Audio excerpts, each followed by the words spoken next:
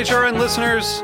As we celebrate our 15th year, we are deepening our commitment to giving voice to the next generation of food systems storytellers, and we need your help.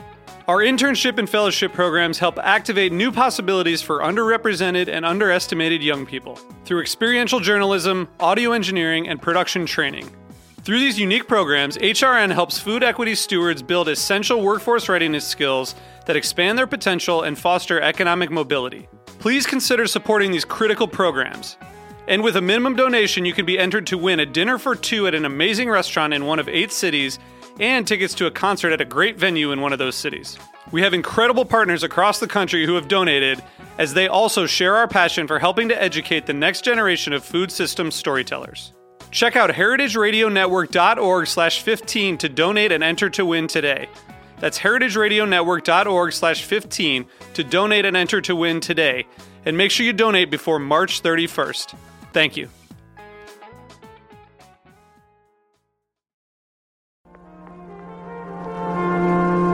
Broadcasting live from Roberta's in Bushwick, Brooklyn, you're listening to heritageradionetwork.com.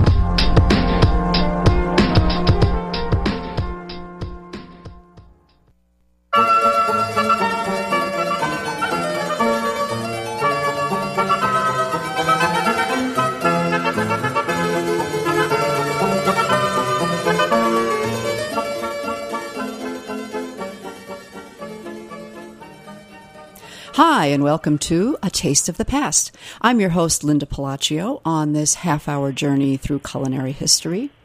And as most of you are aware, February is Black History Month, and those of us who are historians particularly, but many others of us, can sometimes be a little irked that Black history is relegated 1 month of the year. Well, not for most of us. Every day is Black History Month, or White History Month, or red, or yellow. It's history. History is history. But at least during this 1 month, people are tuned in to the fact that there is history to be discovered. And I have to say that for a long time, well, not have to say, and not for a long time, but it is a fact that Black chefs, African American cooks, have long been forgotten, or actually remained anonymous in American history, in African American history. And apart from a few standouts, such as George Washington's African American chef Hercules, who we have written records about, or Jefferson's cook, who became actually quite the French chef James Hemings, or Dolly Johnson, again, to President Harrison. We all know about these because they were cooks in the White House. They were cooks to presidents. But there's so much more. And the fact that we have no photographs or very little historical record, it's really hard to uncover much of the history. And then, as Jessica Harris has written in many times in the past, she says, have we forgotten that African Americans have a culinary tradition beyond collards and fried chicken?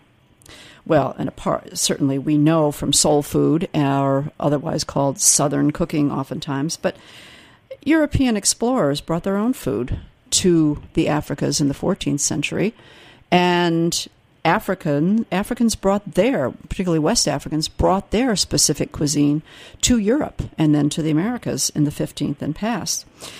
So it takes a little digging, a lot of digging, but slowly a lot of this history is being recovered. And then there are images that, as our guests today say, will haunt people, good or bad, forever. And that is particularly, I'm talking about Aunt Jemima. Aunt Jemima is an image that, good or bad, certainly brings things up to our mind about what a Black cook is. And our guest today is Toni Tipton Martin. And Toni is a journalist, a food writer, an author, an activist, a founder of the nonprofit culinary education program, Sandy, for Kids at Risk. And she has a wonderful website and blog called The Jemima Code. And it also is an exhibit that she's put together. And I welcome Toni because she is doing something to crack that Jemima Code, as she says. Hence the title of our show today, Cracking the Jemima Code. Toni has been a journalist with the Los Angeles Times, a food writer and an editor, and with the Cleveland Plain Dealer. She worked for several years at Southern Foodways Alliance, documenting and celebrating the diverse food cultures, and they're uncovering a lot of history, I'm sure. And since moving to Austin, she has really created a niche for herself as an entrepreneur, a social entrepreneur, starting this program that I just mentioned, the Sandy Culinary Education Program for Kids at Risk. And her leadership has been awarded by receiving the Community Leadership Award in 2010 from the University of Texas. And yet with all this success, Toni is haunted by this image of Aunt Jemima, and I welcome her today to explain to us why. Welcome, Toni. Well, thank you so much, Linda, and thank you for that amazing introduction. You're so right that to say that Black History Month is a time of year that there's a bittersweet relationship for us with that time of year, because we certainly are thrilled that the invisible people who have contributed so much to American society are being acknowledged, but at the same time, it's limited and relegated to this one time of year. That's sort of the spirit that informs the work that I do, to also uncover the African American women in particular who contributed to what we now know as American cuisine. Right. Well, so explain to our listeners what you mean when you say that you were haunted by this image or caricature of Aunt Jemima. Well, when I give when I have conversations with folks, that's always the first question, and it's a very good question. The word haunting emerged when I was taken to the family home of William Faulkner's house servant and cook, Caroline Barr. And the question, I was having a physical reaction to being in the presence of where this woman existed. And friends who were with me said that I seemed to be channeling or taking over the space of these women, and I sort of disregarded that thought as silly.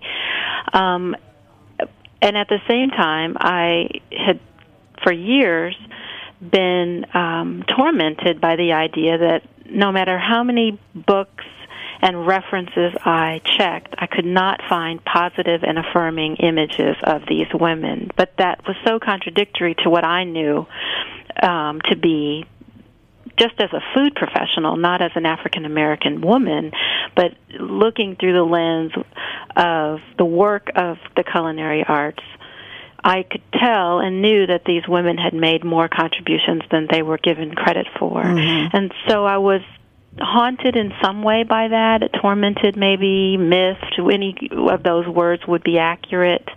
And it sort of came to head when I was in Oxford during a Southern Foodways symposium, and recognized that in Faulkner's family, this woman was highly regarded, and yet she was unknown to others. That led me to create this exhibit so that others can have the same experience that I had with the women. Well, on your website, you give a wonderful description of what comes to mind when we see that iconic image of Aunt Jemima on the pancake mix or whatever, or when the mammy image that so often is used for Black African American cooks. Tell us a little bit about what you feel that image brings to mind for people. Well, I can tell you that what it brings to mind specifically has been documented in recent years. This is an ancient history, not culinary, but students at Texas A&M used the image of the stereotyped African-American cook to depict a suburban black woman chastising her son for his poor academic performance during test time here in Texas. And it was a very degrading image of a woman with hair curlers and a head rag, and she was posturing a spatula in one hand the way one would hold a weapon, as if she were about to assault this child. And that was one of the pivotal moments for me in realizing that while today's generations are accustomed to seeing images on packages, it's not unusual to see a mamacita, for example, on a package of on a container of salsa, and the Aunt Jemima imagery has been so neutralized that she's no longer the inflammatory image that she once was. So on one hand, this generation doesn't have any kind of recognition for a face on a package at all. Right. But for students, college students in particular, who are researching images and other documentation for college assignments, this was the image that this child came away from whatever he or she found in the library as a reference to a black woman, and it was the stereotype of the black cook. And that imagery has its roots in slave plantation literature. There is quite a bit of debate now as to whether the woman that image was patterned and modeled after ever really existed at all, more than just a character in the nostalgic writings of either housewives or authors in post-Reconstruction era America. But the fact remains that someone worked inside of these homes, cooking and caring for families and children. And so whatever the distorted image of her is that eventually became the Aunt Jemima character and trademark, I'm more interested in pursuing who the real women were. And as you said in your intro, there's not very much factual data to validate who they were and what they would have looked like, what their characters would have been like, what their contributions were. We can read all kinds of plantation logs that tell us about how much property a landed gentry owner might have, or how much cattle he had, but we don't really know anything about the human beings that were among their holdings. Right. So I'm using cookbooks to try to find that information. Well, and you have been actually adding some oral and written histories from, as you say, some of the cookbooks that you've uncovered, as well as some other historic writings. But certainly your recent history interviews with people, or just letters and writings about people, have been wonderfully descriptive of what some of the lives were. I would like to know, I would actually like our listeners to hear a little bit about what this exhibit is that you've put together with the books, and tell us about some of the books. You have quite a collection, too. I do have quite a collection, and I'm not a collector by nature.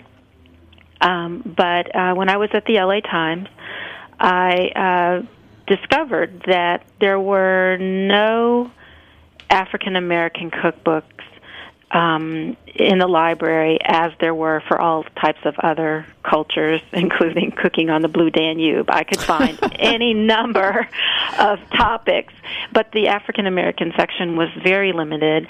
And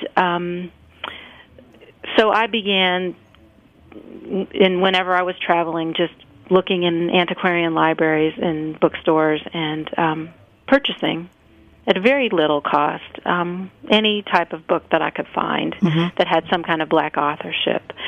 And I discovered that I had a real project going when I encountered Lena Richard. Lena Richard was a caterer, a restaurateur, and one of the first women to appear on television with her own cooking show in New Orleans in the late 30s. And she produced a cookbook called Lena Richard's New Orleans Cookbook in 1939. She traveled to New York and engaged a relationship with James Beard. And through that, James Beard recommended that her book be published to Houghton Mifflin. And a year later, this book appeared in print with a new title, The New Orleans Cookbook, so eliminating her name. In her name. She was still given the authorship, but she was no longer in the core of the title. And her photograph was removed from the frontispiece of this book. I happen to have all three of those books, and I didn't do that intentionally. I picked up the paperbacked over edition when I was at the LA Times, and it was in the discard pile. And it didn't have her picture there either. I just was interested in Southern cooking and thought it would help with my pursuit of this invisible history. And then encountered the Lena Richard book on eBay, and then subsequent to that discovered the New Orleans Cookbook. And once I got them all together and put them side by side, I realized they had changed it. Right. Now, for one of the books that we know as being, or recognize as being, one of the earliest, and for good reason that they weren't written down. Reading and writing was denied the slaves early on. But Mrs. Fisher, attributed to Abby Fisher, What Mrs. Fisher Knows About Old Southern Cooking, that from 1881, that's believed to be the earliest written. It was, and then some years ago, Jan Longoni at Clements Library at the University of Michigan, a fabulous archive of our culinary past, she received a donation of a book that was printed in 1866. And that is now the oldest existing African-American cookbook, and the author is Melinda Russell. Right. And so she has now replaced Abby Fisher in a category that is not by the men and their household directories, which go back much further. So what I did, to answer your previous question, is as I saw these triggers in history, Lena Richard, Melinda Russell, and others, I realized that there were people who might want to interact with them and have the same kinds of reactions to them that I was having. And so we have created an exhibit. And it's a pop-up traveling exhibit. It's going to be at the James Beard House for March and April in New York.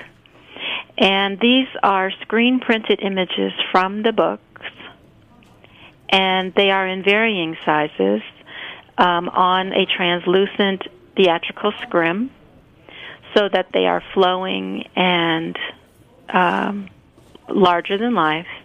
And individuals bring to those images whatever their personal experience and thoughts are. And it's been very provocative. Oh, I'm sure.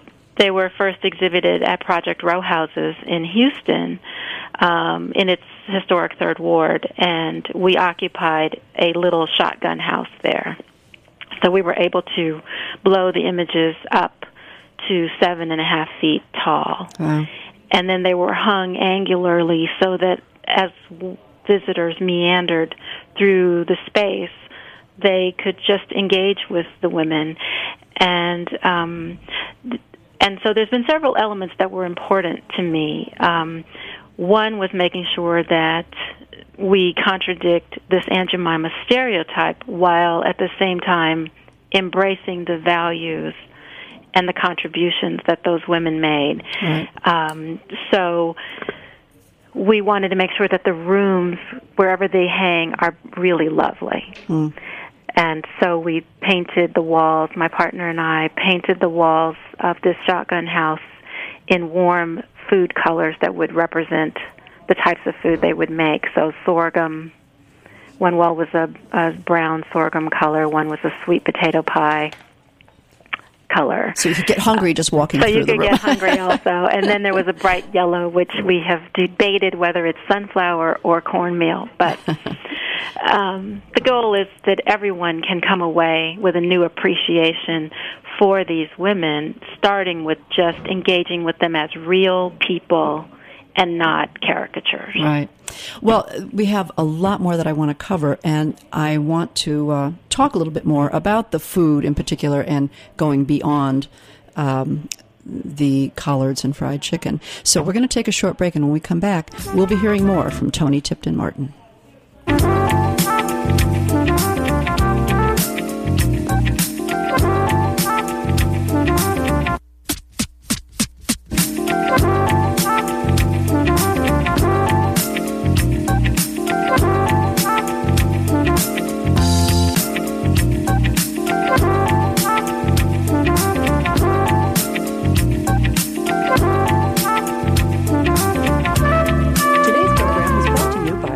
Market.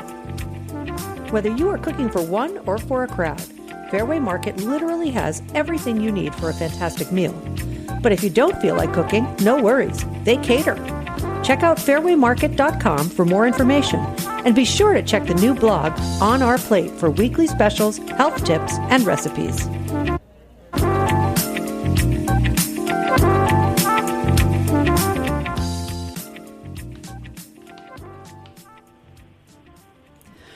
We're back, and we're talking about cracking the Jemima Code with Toni Tipton Martin. And Toni has a website by that same name, The Jemima Code, wonderful website, where she also has posted a lot of the stories that she has from people. One, Toni, I have to say that the letter, your story about Edna Lewis, who of course was one of and continues to be one of my favorites and many people's, I'm sure. She wrote a letter to you, it's very dear to you, and such a telling letter. Can you talk a little bit about that? I can. When I was a young journalist at the Times and still struggling to figure out what I was actually doing, I met Miss Lewis at a food conference, and every one of us who had the privilege to encounter her knows that you can't come away from that experience without having been moved in some significant way. She was a grande dame is the best description for her. She was poised and articulate and brilliant and talented and beautiful and warm and engaging, and so many really wonderful attributes that I recognized from the women in my own world. But I wasn't expecting to encounter that from a woman in the food industry, just because I wasn't expecting to encounter a woman in the food industry right. at all. So not because I didn't think that the two things could coexist, but I just didn't expect to know her. And I have to admit that I was ashamed that I didn't know more about her, because she was being surrounded by an entourage, frankly, of white people who all knew who she was. Aww. And that was heartbreaking to me. And I set out to learn more about her through her books, and realized that I was developing a real relationship with her from the written page, just from the tone of her work. And over the years, whether it was through the first book that I co-authored, A Taste of Heritage, in which several of her recipes are reprinted, whether it was that project or projects at Southern Foodways Alliance, although by then she was pretty frail. But various times throughout the years we would interact, and I shared with her this project that was starting to bear on my heart and explained to her my concerns. And she did as she often did, which was to just give you her comfort and counsel, and said, "Honey, you're going to be fine, and it's a good project, and you'll do the best you can." And that was sort of the public answer that she gave me at whatever event we were at. And then some days later, I received the most gorgeous letter in the mail from her. And as women of her generation did, they would write a timestamp. My aunt used to write, that she had been up. She was writing at 5 a.m. I haven't researched that to know what they were doing, why they did that. But Miss Lewis wrote the timestamp that it was 5 a.m. When she was writing this letter, and she described that it had been troubling her, our conversation, and that she wanted me to know that I was absolutely right, that African American women did need to be acknowledged for their contributions to American cuisine, that it was going to be a difficult task because there would be people who might feel threatened, as if I'm trying to take something away from the broader community and all of the work that's gone before me and all the cookbooks that have been written that have excluded them. And so she was just very gracious in her expression of caution, but she left me with a parting word that said, "Leave no stone unturned." And I get choked up every time I even say it, because what she was saying to me was, it's not going to be easy, and it may be controversial, but it's important work. Absolutely. And so I've guarded that letter and have posted it on my website and blogged about that experience with her, in hopes that I'll be able to do justice to the other authors who I will know a little less about, because they left such sketchy details, many of them, in their introductory matter to their books. But as in the case of Melinda Russell, we were able to find a little bit more based on what was going on in the society in which she was living. Well, you talk about your own, in talking about your own life and the difficulty you're having as you uncover some of these stories. And you also talk about your life as, when you refer to living in costume. What do you mean by that you've been living in costume? Well, that's such a hard question. I've been quoted Long having pause. said that now. That's what I get for saying it. Yeah. I mean, we all do to some extent, but yours much greater. It is much greater, and I think it's a self-imposed costume. So I don't know that it's entirely inflicted by the society in which we live, although I will say that I think there's an expectation that if you're an African American cook or chef, you must in some way conform to this image that has been constructed in the trademark of Aunt Jemima. And I think that if I say that I'm living in a costume, it is that I'm not sure how to play that role for people, and I don't often do it. I'm pretty straightforward about my concern about the loss of the imagery for these women. And so I think when I made that statement, it was referring to a time in my life when I was a lot more in costume. It was before I actually got the confidence from the women themselves and the wisdom from their words, like Edna's words, that say, we are different. We aren't what we've been manufactured to be. And that made it difficult for me to navigate in the space of being the only black food editor or the only nutrition writer or the only whatever I was. Or that when you are a food editor or a nutritionist, that you are recognized as a black food editor or a black nutritionist. I mean, how does that, I mean, that, no, you're a food editor. Well, I don't know if I'm really answering your question, and I'm not sure that I can without giving an anecdote. When I was a member of the Association of Food Journalists, there was a conference event, and I happened to be wearing black slacks and a white blouse. And somebody at the event, it was my first exposure outside of Los Angeles going into the South, and someone asked me to get them a drink. One of my peers in the food industry. They didn't know who I was. I had always been in byline at the time, so nobody knew that I was black.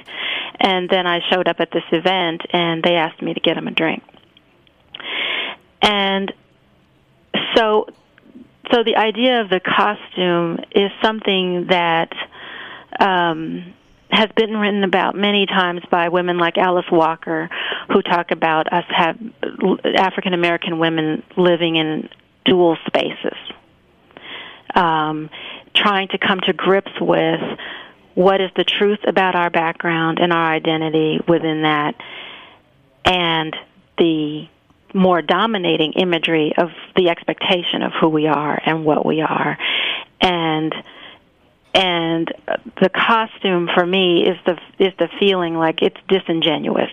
Both spaces. You're not able to really be who you want to be, can be, need to be, because there's always some force larger than you saying, well, this is our experience and expectations, so how do you fit into that? Mm-hmm. It's a difficult position to be in. Right, indeed.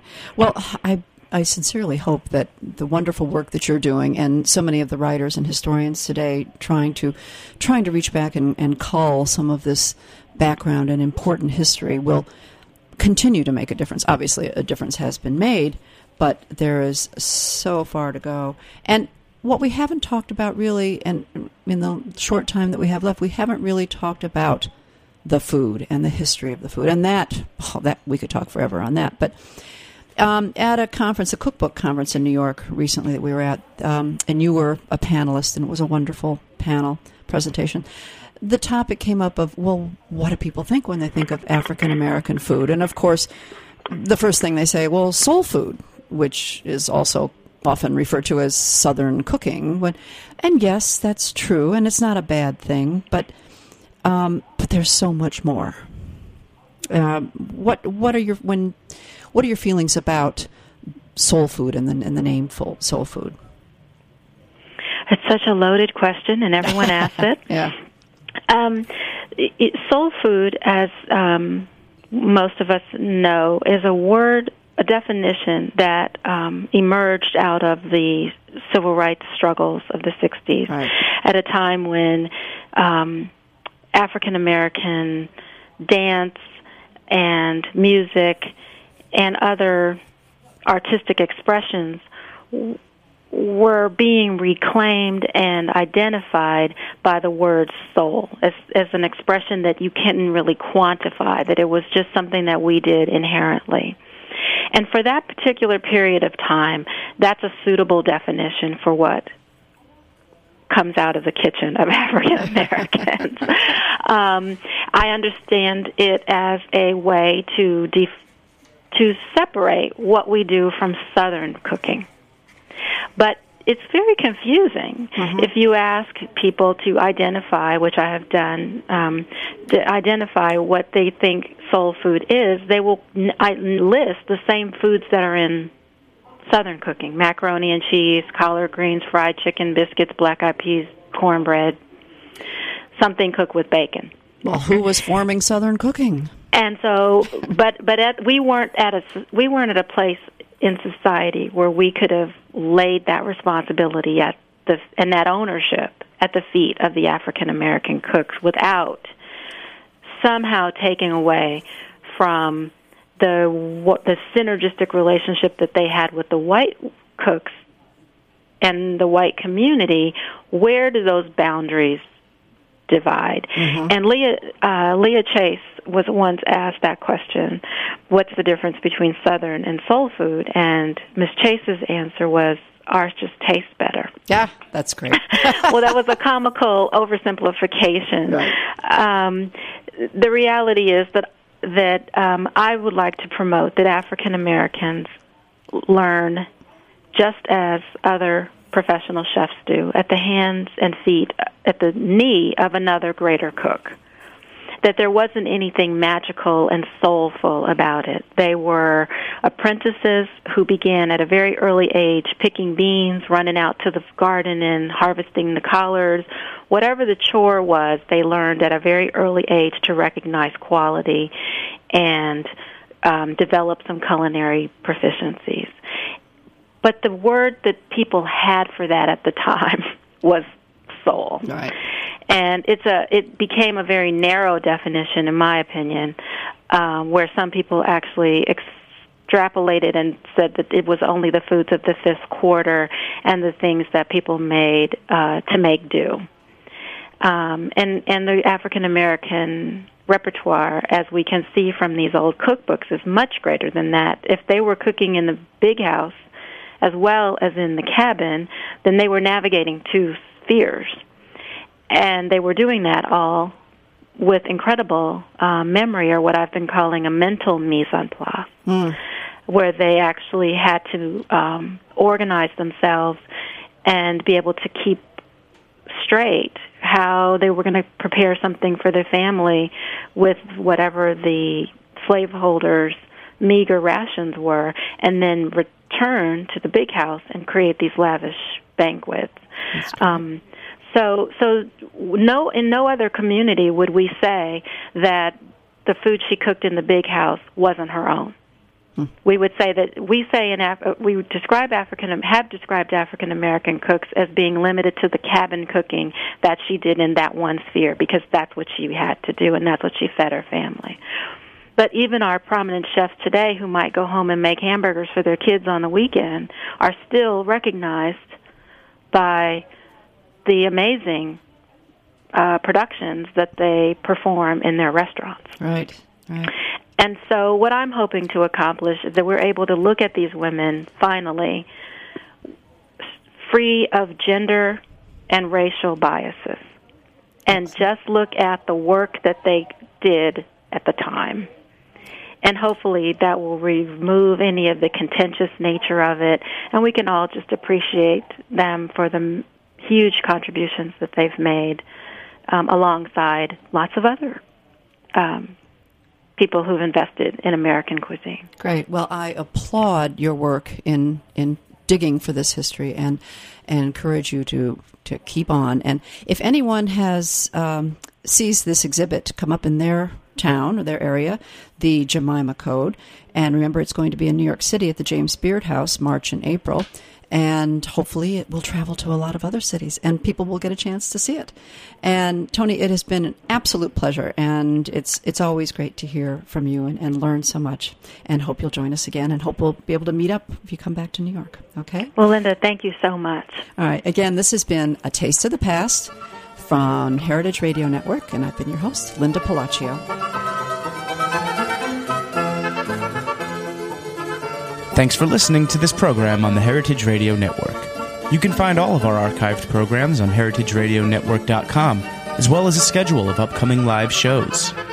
You can also podcast all of our programs on iTunes by searching Heritage Radio Network in the iTunes Store. You can find us on Facebook and follow us on Twitter for up-to-date news and information. Thanks for listening.